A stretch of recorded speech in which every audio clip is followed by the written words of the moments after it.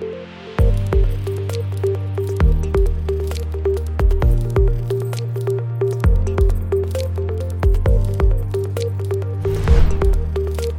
everyone, thanks so much for joining me on the Slice of Healthcare podcast. I'm your host, Jared Taylor. Joining me today is Tariq Rabah, the president and CEO at Otsuka North America. How are you today? I'm very good.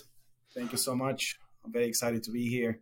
Thank you for hosting me. I'm very excited to have you here. We're able to make this work, get you on, and I know our audience is really looking forward to learning a little bit about you. So let's start with that. If you could tell us about your background, be much appreciated. Yeah, thank you so much. So my name is Tariq Rabah, and I am currently president and CEO of the Otsuka North America pharma business. I've joined the company since last April, so it's been about 6 months. But I've been, I would always say, fortunate to be in this industry for more than 20 years. As probably you can guess from my accent, I was born and raised in Lebanon, but I've worked all around the world, from Japan until recently in the U.S. in the past 6 years. And I've been really fortunate to be a part of this industry, because I always say that I came into this industry as a coincidence, and I found this role that now is my mission to bring in treatments from the shelves of the research labs, and treatments and solutions to the patients from the research labs or from the innovation labs. To the physicians and to the physician basically offices, right into the patients that actually need this treatment. So I find this extremely fulfilling, and I'm so happy to be part of this industry, and specifically Otsuka. Yeah, it was actually one of the things I was going to ask you to dive more into. So great point for us to kind of dive more into this. It was around, what excites you about this company. So you gave us a little bit. Talk us through in your role and what the company is putting together. What else excites you about being at Otsuka? So maybe a couple of points just on Otsuka. Otsuka is a Japan-based company. We are a global pharmaceutical company, and our U.S. headquarters is in Princeton and Rockville, Maryland, where I am at this moment. I would say that we have been at the forefront of treating serious mental illness, if you want, since the 1980s. And that is the time we've introduced Abilify with BMS. Unfortunately, today we are only one of the very few pharmaceutical companies that continues to invest heavily in mental health. And I'm so excited about being in Otsuka, because we are developing a diverse portfolio of treatments in pharmaceuticals, whether it's pills or long-acting injectables. We are investing in digital medicine, digital therapeutics, all to treat serious mental illnesses such as depressive disorder, bipolar, and schizophrenia. So I like the fact that at Otsuka we kind of committed to mental health, and we're serving these specific unmet needs. And we are exploring new ways to continue this research, whether it is new areas we haven't been, or look at differentiated mechanism of action to get even more treatment efficacy and more safety to patients. Let's talk more about you mentioned research. Let's talk a little bit about Otsuka's support of recent research in light of the mental health pandemic.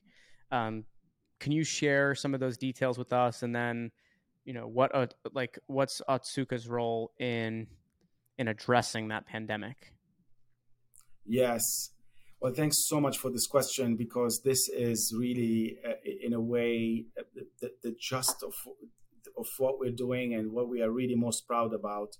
So not only, of course, we look at making sure that we get these treatments and solutions ultimately to patients, I think one thing is really very, very special in Otsuka is that most of our teams are not most of our teams, all of our teams, I would say, are genuinely interested in this area and have um, passion and commitment, and have passed through personal experiences that just increase their commitments to mental health. Recently we have done something that I think is really important in order for us to continue to tackle this mental health, as you call it, pandemic. And we feel absolutely privileged and proud to sponsor a landmark research. It was recently released by an institute called the Satcher Health Leadership Institute, which looks at a 4-year period between 2016 and 2020. That is before the pandemic. And basically, the conclusion is, and I know we talk about it a lot, but the conclusion was that we could have saved more than 100,000 lives and more than 278 billion, to be exact, in resources. So, I know it's a little bit unfortunate to us talk about this, but it's also important to raise awareness around this, and hopefully make sure that we take this, we leverage these findings to do something much better in the future. The report is called "The Economic Burden of Mental Health Equities in the United States," and it's led by Daniel Dose, who's a nationally recognized leader in the health equity movement. He's also an executive director of the SHLI. It's really one of a kind report that looks at the human and financial cost of mental health equity. So we look at national estimates about the actual burden of mental health care institutes, and what does it mean? What are the implications on policies, on funding access to care and resources?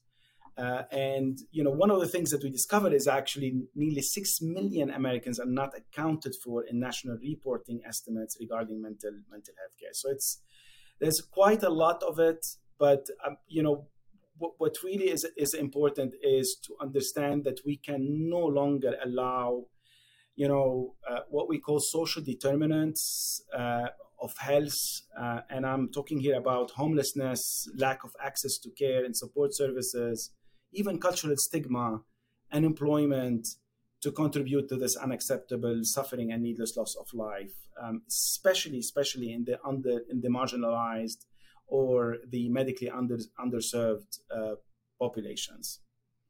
So again, I mean, we need to look forward.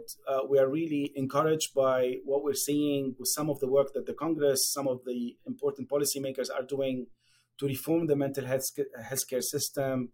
And of course, more importantly, placing equity at the forefront of this policy change to bring the parity and exclusivity we absolutely need. So, I mean, Otsuka is absolutely committed. We are committed as a team to continue to be some kind of a bridge builder, to bring together, let me call it a coalition, to address some of these issues, and hopefully be able to transform the healthcare system into a more patient-centric one, really serving patients where they need and when they need it in their own communities.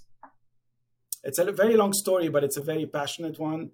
We're happy that this report is going to help us at least to understand the cost of not using these findings and making some actions in the future. And my last thing, Tariq, for you as we kind of wrap up here, and thank you for that response. Really appreciate it. What's next for the company? What are you really looking forward to as we go into Q4 of 2022? I said that right. It's weird. Yes. And it's kind of wild that we're almost heading into 2023. So kind of talk us Q4, what you're excited about, and then beyond, again, what you're able to share. Yeah. So the beauty about this industry is that it's a very long-term industry, and if you really want to invest in healthcare and invest in innovation, you need to take decisions and be very consistent and I would say persistent in them. So we look forward to continue investing in our mental health portfolio, and to continue to invest in the future in some areas where these areas are not where there is still significant unmet needs, such as PTSD and some other and some other areas in that perspective. Well, Tarek, I really appreciate you coming on the podcast. I definitely want to have you come back on again. We'll probably meet up at some of these in-person conferences too. We can do a live session. But congratulations once again on this awesome opportunity to lead this great company. And I wish you all the best of luck. Thank you so much. Thank you for your time. Appreciate it, Jared.